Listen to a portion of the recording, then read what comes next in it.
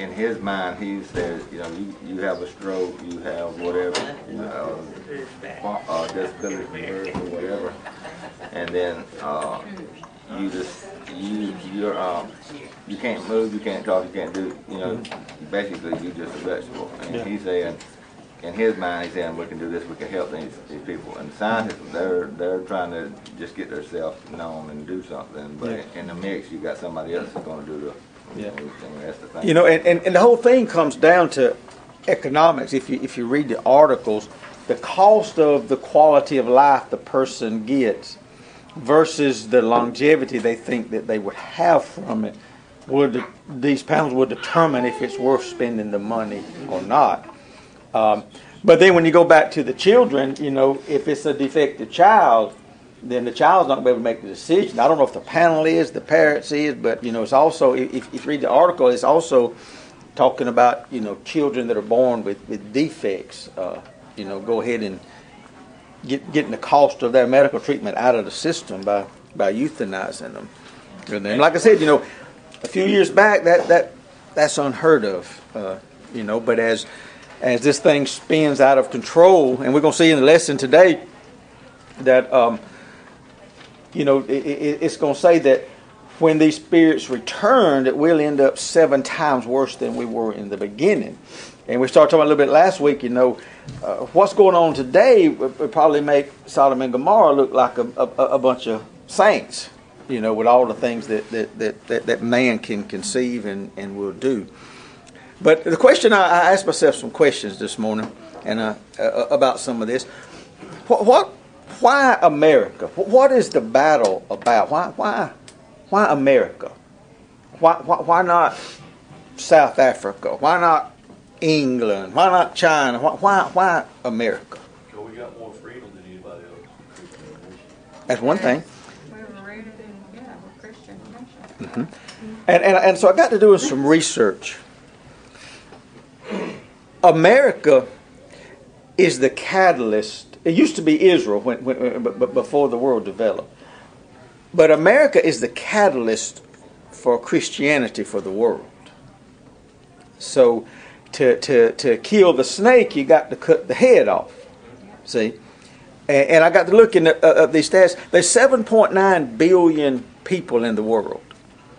And as of this last year, they projected 3.2 billion people have not been reached for Christ. Almost half of the world has not been reached for Christ. And here's where it got interesting to me. The United States is the biggest evangelistic contributor in the world. The U.S. last year alone sent 135,000 missionaries into other countries. And also the church, not the government, but the churches, when I mean churches all in the nation, I ain't talking about a denomination or anything, contributed $880 million to outreach for these missions. Now, not to count outreach in the United States, I'm about foreign missionaries. Almost $1 billion. So when you look at it that way, then we realize that the United States, for the devil to take over the world, for the Antichrist, that the United States is the one standing in the way. And then when you break it on down, and I'm not trying to say if you're a Trump fan, not a Trump fan, I'm not trying to break this political at all. But the problem became with Trump when he come in and says, we are individuals. Our nation, we should look after our nation first, our people first, not this globalism of everybody. We're supposed to, we're supposed to be America first, and that helps us help people. See, but that goes against the one world government, the World Trade Organization, all these things that's trying to make everybody the same. See, because what is God? If you notice in the Bible, what happened at Tower of Babel was about the bricks. See, God always made them use stones. Why? No stone is the same. They're individualized. See, stones are individualized. So He made the altars out of stones. All right. What happened when they made bricks? That begins to put things in a mold and make everything the same. See, so what are they trying to do to us? They want everybody to fall in some kind of category. We got to go in some kind of a mold. You're white, you're black, you're Democrat, you're Republican, you're white collar, you're blue collar. So we begin to put them all in these categories. Can you see how that's developing? See, where with God and Christianity, we all individuals. We all got something different to contribute. We all have our own way that He gave us solely to help other people, to help evangelize. It's all individuality, see. But not with this thing. Everybody's got to be lumped in some kind of box, see. And so I just got to think about that this morning, you know. And to me, that's one of the biggest targets on our back is our belief in God. Is why you see it here so much. So my question is the question I guess you can say we've asked every week. Whose fault is that? Is it the people's fault or the It's the Christian's fault. That's just my opinion. It's our fault. Because even now, look at the stuff that our Congress is doing. You hear nobody. I mean, we just passed same-sex marriage last week. You heard nobody speak up and say anything. You know, now it's going to the president, so same-sex marriage is going to be legal, and no court now can overturn it because it's voted. I mean, it's actually going to be a law voted on by the Congress. So that's how you make laws, is through the Congress. See? You ain't heard the news. You ain't heard nobody getting upset. No, we even had, if you want to say, which I think there's good people on both sides and bad people on both sides, but then we had 12 Republican senators went along with the 50 Democrats to vote it in. So it ain't just one party. We all in you know, think in the same way. When you get 12 people that consider themselves morally and Christian and all that, you know, then they vote the other way. But we're going to see a lot about that when we get to this chapter about that demonic spirit that settled over Washington. We're going to see a lot about why good people go up there and turn crazy. Notice that they down here and they talk one way, then they get up there and all of a sudden they go to voting and talking the other way. Isn't there? All right, the house of the spirits. And go to Matthew chapter 12.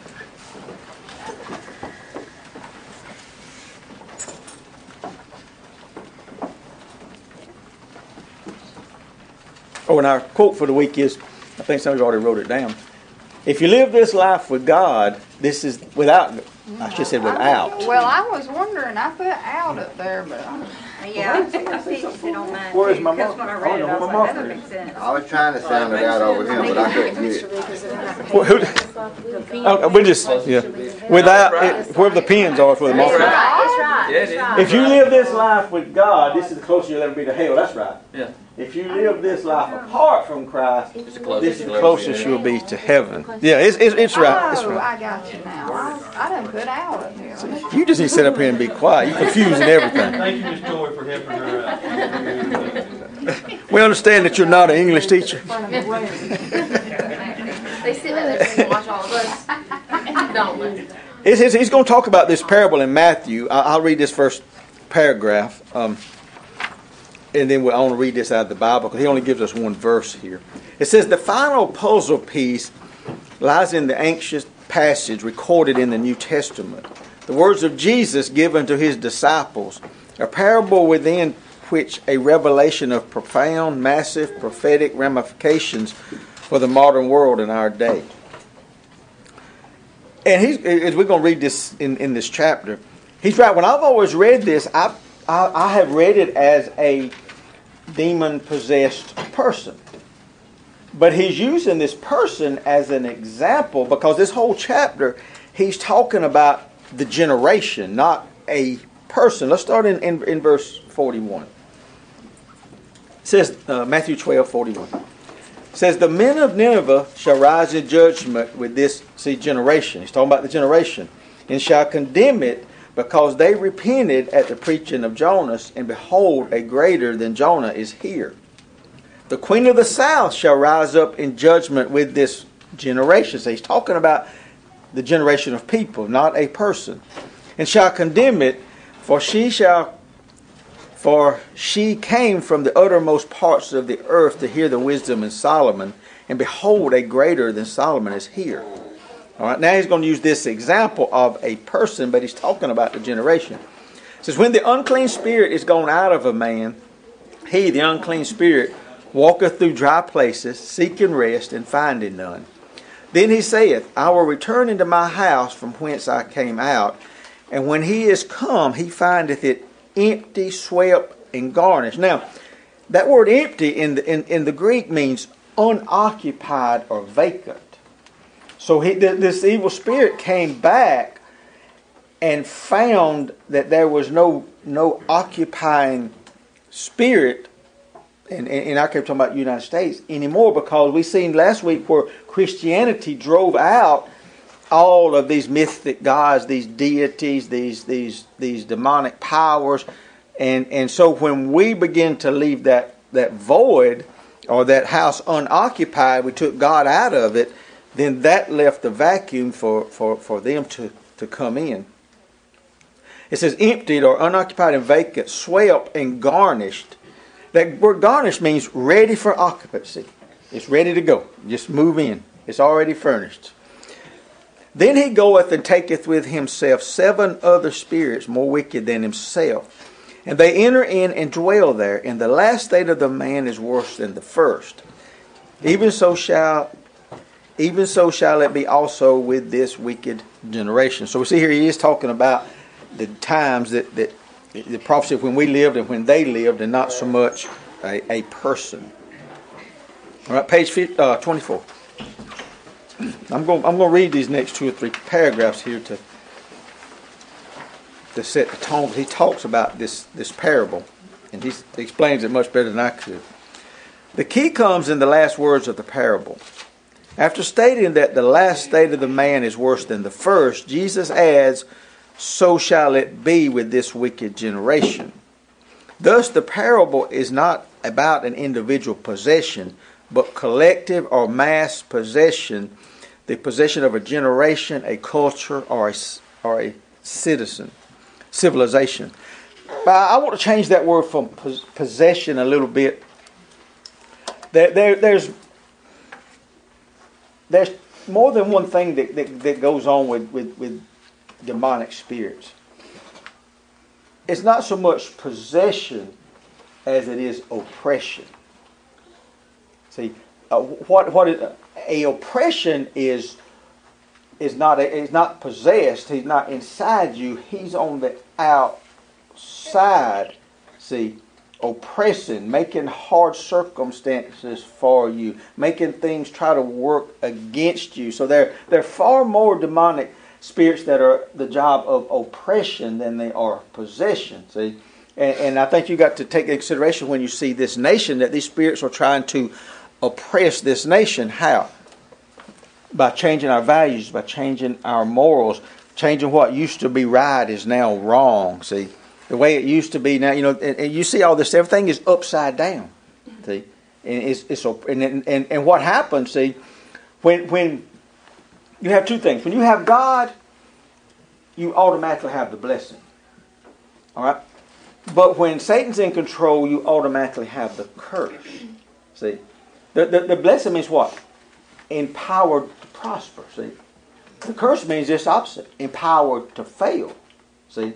So when this oppressive spirit is around, everything government tries to do, everything these businesses try to do, ends up as an epic fail instead of an epic success. See, I heard this guy say this one time. I said it many times. It makes sense. If it's stupid and don't work, usually the government did it. I mean, Well, then when you think about oppression, how it throws that curse in there and makes things work against you.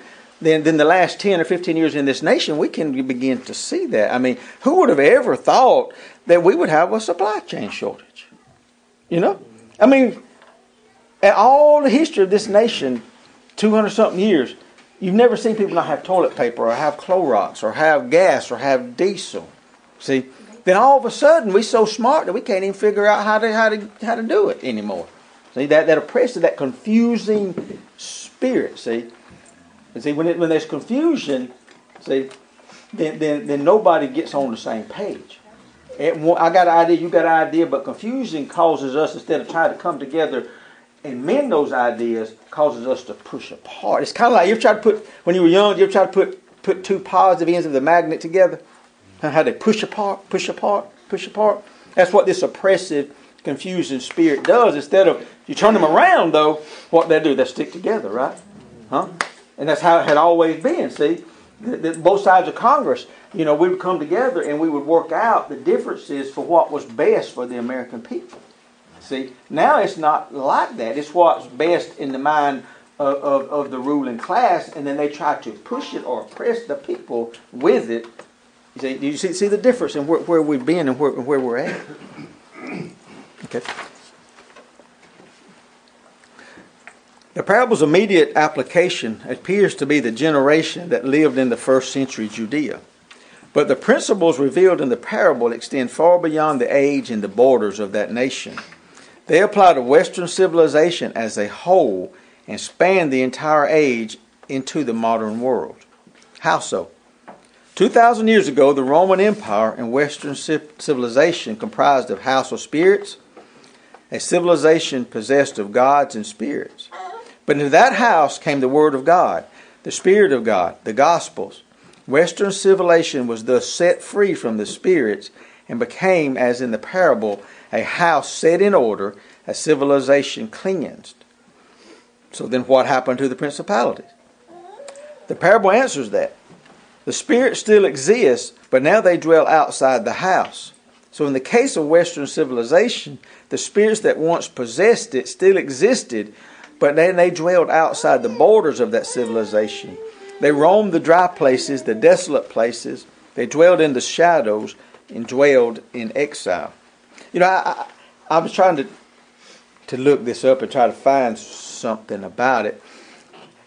It seems to me that all of those spirits went down through the continent of Africa, South America. If you look, that was the places where the northern hemisphere was trying to become more civilized. Those are the ones that went more barbaric, and you see all the Mayan ruins and all that stuff down through there where they sacrificed people and children and I, like I said, I don't have anything to back it up other than just the thought process, but they went somewhere. Because that's what the Scripture says. So they had to go somewhere. And then I'm not condemning those countries. I'm just saying you just look at how they have lived, since civilization started, and how a lot of them still live today. Return to the spirits. The spirit in the parable finds no rest, so it seeks to return to its house to repossess it. When Jesus was about to cast the spirits out of the possessed man, known as the demoniac, it recorded that the spirits pleaded with him to be cast into a nearby herd of pigs. Spirits are parasitic. They need a host to possess. Thus the spirits cast out of Western civilization, if they find no rest, if they find no comparable civilization to possess, they will seek to return to what they believe in their house. I didn't get around to it, but I wanted to look it up and see the differences.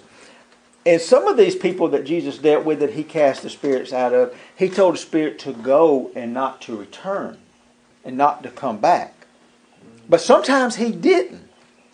And I wanted to find those scriptures and see which one of them, maybe the translator added some of that and it wasn't in the original text, and how much did Jesus really say that.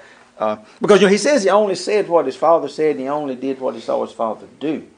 So if he said never returned, then that must have been something that come from God. But why that one and why not another one? But then, of course, if you look at the Pool of Bethesda, there's thousands of people there, and Jesus only healed one. He didn't heal all of them others, just that one. So anyway, I thought that was interesting. I didn't have time to read. Angie says I can't study for my mind wandering. But I just have all these questions I like answers to. So the question must be asked, how could the spirit return to the house from which it had been disposed? The empty house. It can only do so if the house become unoccupied, empty, and the door left open. The parable continues, and when he comes, he finds it empty or unoccupied, vacant, swept, and put in order. The house is clean and set in order of its initial deliverance. And yet the implication is that no one is now living there. The house was left empty, thus it is open to being reoccupied.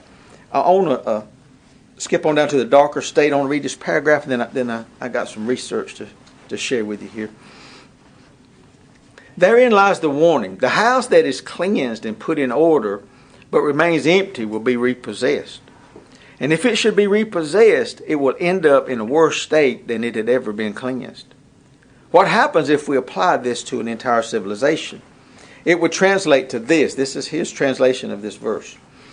Should a culture, a society, a nation, or civilization be cleansed, exorcised of gods and spirits, but then remain or become empty, it will be repossessed by the gods and spirits that once possessed it and more.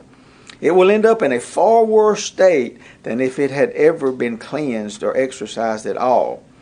It will, according to the parable, end up many times more possessed than before.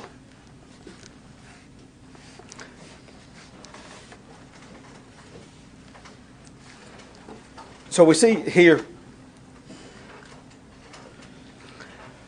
when you read that, I thought about this.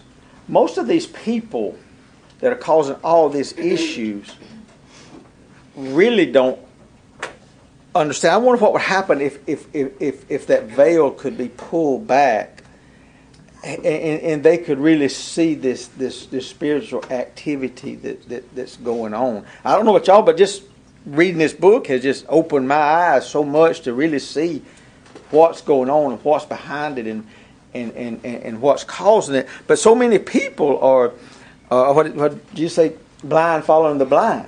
You know, a lot of these people don't even know why they believe what they believe. They just believe it. You know, they can't.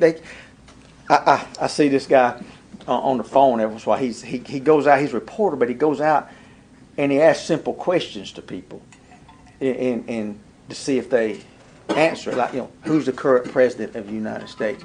But he asked this. You know, they call them snowflakes. He asked this girl this week, what country was the Vietnam War fought in? She had no idea. Just, I don't know. I mean, you know, and these are the people, though, that's running our corporations, our universities, our schools. You know, what country was the Vietnam War fought in? You know, somebody know that Vietnam's a country. I don't know. When you're talking about the things in the house and all that, is that a metaphor for, is that really talking about houses, places, buildings?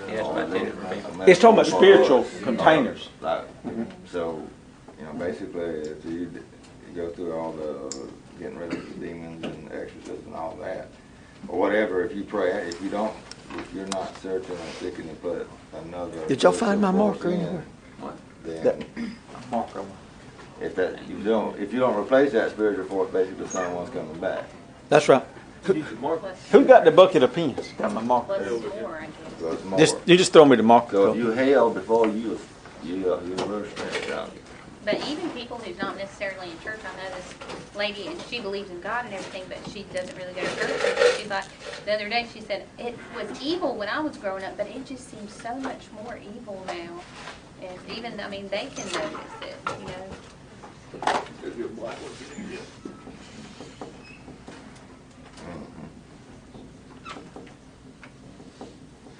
might not spell all of this right.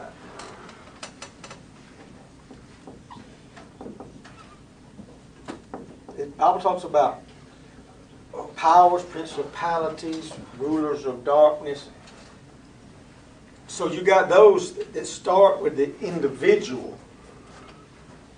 See, then this is the earth. You got the individuals in the earth, and then you've got these rulers in the heavenlies, the atmospheric conditions. See, and they remember, you know, with Daniel we talked about the prince of Persia. You know, it talks about the prince of Greece. You know, fought him and wouldn't let that angel come through with the answer. See, that occupation, you got those demonic spirits that occupy around us. Then you got those that occupy areas around the world, around the country that set up shop, and they rule these places in the heavenlies. see, from that demonic oppression, see. And we know about that Persia, it's modern day Greece, we know that spirit resides there. And if you look around, you see a lot of this stuff, Norway, Sweden, Germany, where this prince of Persia resides. Most of these things, Hitler, Stalin, all those people have come out of that area, of that occupying spirit. And so we have to remember, and just like Mark said, it goes from the highest level, because these were angelic beings, right? And angelic beings have rank, just like we have in the military. So all these were good ranking, good angels before they were cast down, and their counterpart is on our side. The angels. We each have individual angels. And then you have the angels that call the war class of angels. You have all these different classes of angels, this rank and file on both sides now. See, but the difference in the Old Testament, New Testament is because Jesus hadn't come yet, and because what Adam done, then all these satanic, they had legal right in this earth. But when Jesus come and conquered death, hell, and the grave, and took these spirits captive, see, they only now have the control that we allow them to have. And that's why the Christian and the church bear so much responsibility, because we're the ones that vacated the house and left it empty. One Christian, what does it say? Put 1,000 to flight. 2 to put 10,000. See? So if I'm right, a while ago, over some 4 billion of us, there should not be a demonic oppression or possessed spirit that could even get a foothold anywhere, if we're standing up for what our true right is and the spiritual power that we have. See? So just like every one of us have that angel that's our protector, and you need to learn how to use that angel, you also got that opposing force that's trying to take you down. Each individual has that opposing force assigned to them by the devil also, see. So what that force that opposes me may tempt me in a way that wouldn't be a temptation to you. See? Or vice versa, see? Because we all think different, act different. We're all stronger in some areas than other areas. So we're not all tempted in the same place or in the same way. See? They study us and know what our weaknesses are, our vulnerabilities are. And just like just like the military would do, what are they going to attack? Those weaknesses, those vulnerabilities, see? And it's the same thing, see, in the spirit world, because whatever's happening in the natural is a reflection of what's already happening in the spirit, see? If something happens to you in the natural, it's already happened in the spirit, and that spirit is what allowed it to happen in the natural, see? Everything is spiritual first. Because that's what we are. We are spiritual beings. We're not fleshly beings, see? So it all happens in the spiritual realm first, and then filters down into the natural realm. But you have to remember that, that those opposing powers have rank and file. See, and every area has all of them. See, and then different areas probably have more assigned depending on the need for the structure. Like it'd probably be hard to know how many was assigned to Washington D.C. because you got to get it there first before you can get it down to us. And the courts are and the courts and things like that. Okay, anybody else? The door to repossession. In the case of Western civilization, how would it happen? How would the spirits re-enter the house from which they were cast out? How would the gods return? I just had a thought. Me and this guy were talking Friday about taking the Bible out and all of that. And anybody in the South probably would be wise to this. He just give the example. Here in the South, the mark of the beast could not be 666. Nobody would fall for that, right? I mean, you won't even have a tag number 666. All right. But if you go to these liberal cities and liberal places where God's been taken out, just like they did with the Vietnam War, they'd probably take it all day long because they don't know what they haven't been taught what the Bible says. They don't know what the Bible says. See, and when you remove that safeguard, then you're open to anything. See, and how many people would probably, if you ask them what is the mark of the beast, do you know what 666 is? Probably I say 30, maybe half this nation don't even know anymore what it is.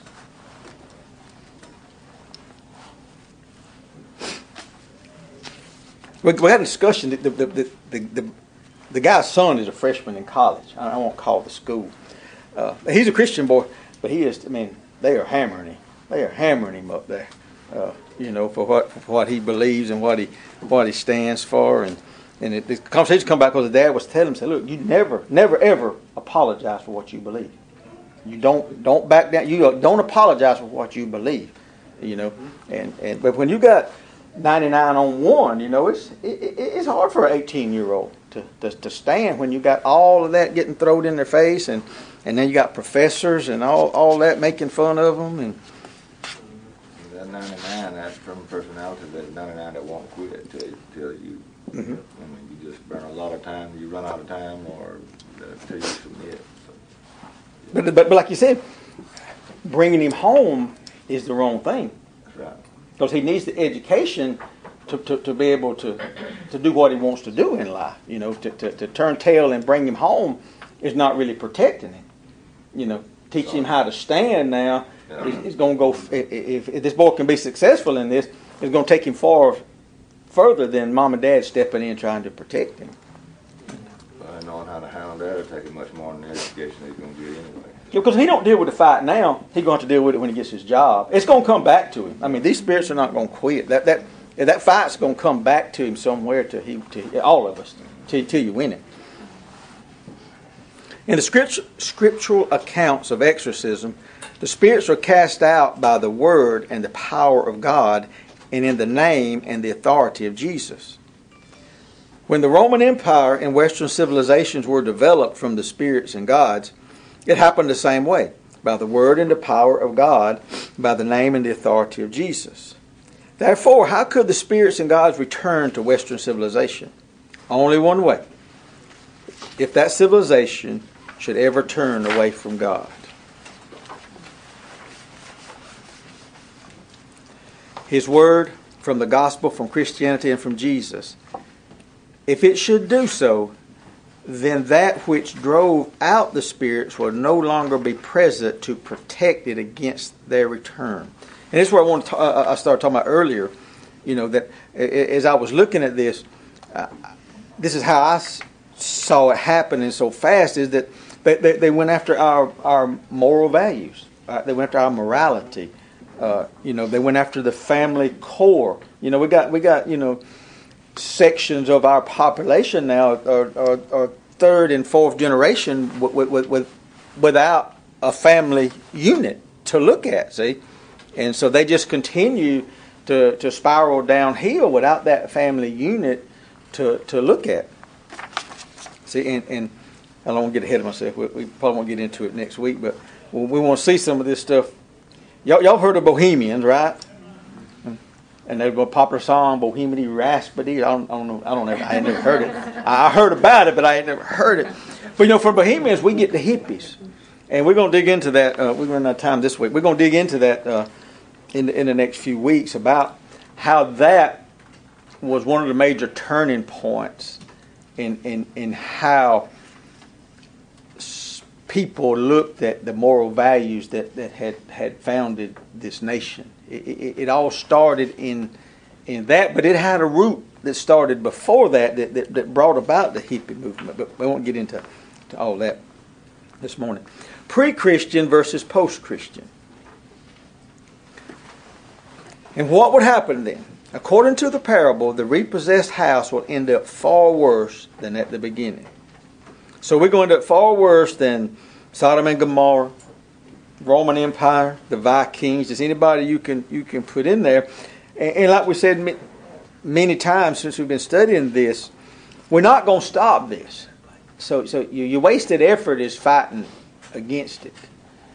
Your effort's got to be direction from the Lord, how do me and my family thrive all the way through, because He promised us success and blessing and prosperity all the way through whatever circumstances are, because we're not supposed to live by what this earth dictates to us, because Satan is the god of this earth. We're supposed to live by what the Bible tells us is possible for us, see? And that has to be our direction as Christians Or how do I walk through this and take as many people with me as I can? Because that's the objective, is to take as many people with us. That's the whole thing, is about where we spend eternity. When you boil it down to a nutshell, that's this whole fight is about where everybody's going to spend eternity. You know, and I say this from the prison. Most people never thought about that they're going to live forever. They only associate it with Christianity. If I'm saved, I'm going to live. But you're going to live forever. It's just a matter of where you're going to live at. You know. But most people haven't even had that thought that they are spiritual beings and I'm going to live forever. You know. You just got to decide. And you think about it. And we've had an in-depth study on this too. You know, whatever eons, billions, trillions, zillions of years, whatever eternity is, we don't put much weight on that. We put all the weight on this 70, 80 years that we're here. And it's the smallest part. In heaven's time, it's about 2.4 hours is all you on earth. You know. So if I told you, you tell me, I couldn't do anything for 2.4 hours.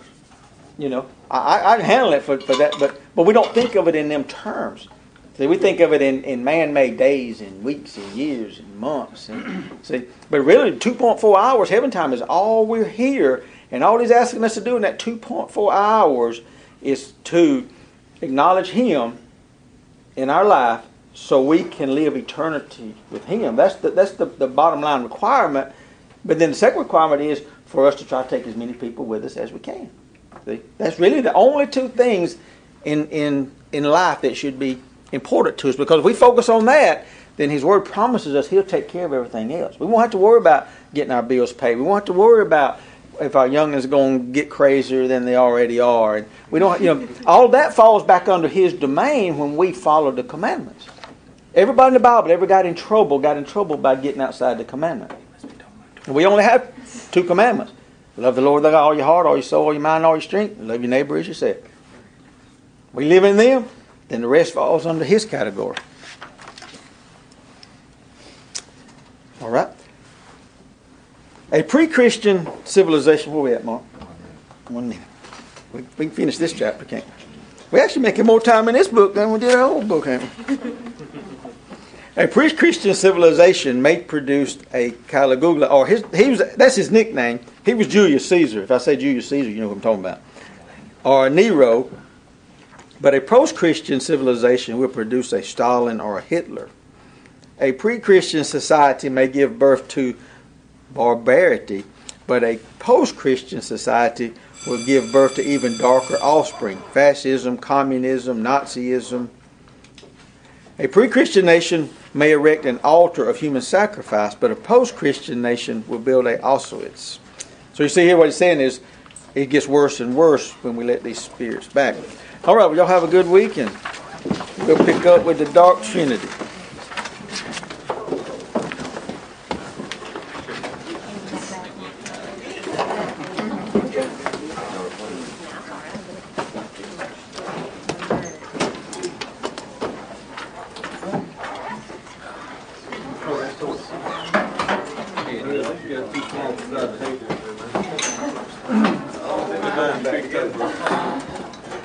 When's the last time you cleaned the charging port out? That's probably the problem. How you do that?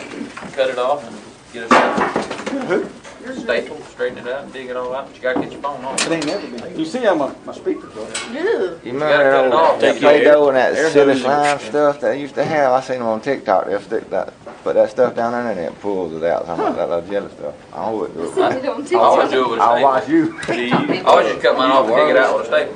You use a wireless charger Or or a a paper charger? clip. I just want to If plug you it don't cut off. it off and you go across the battery, So you can plug it in your own ride and get a new phone. Yeah.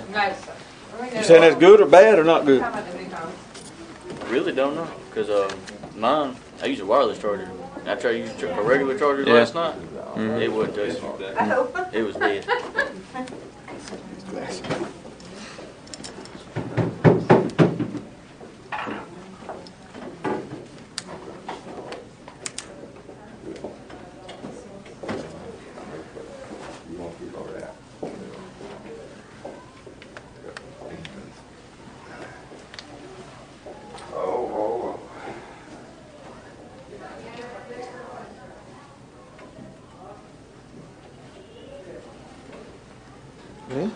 Oh, I need a cut.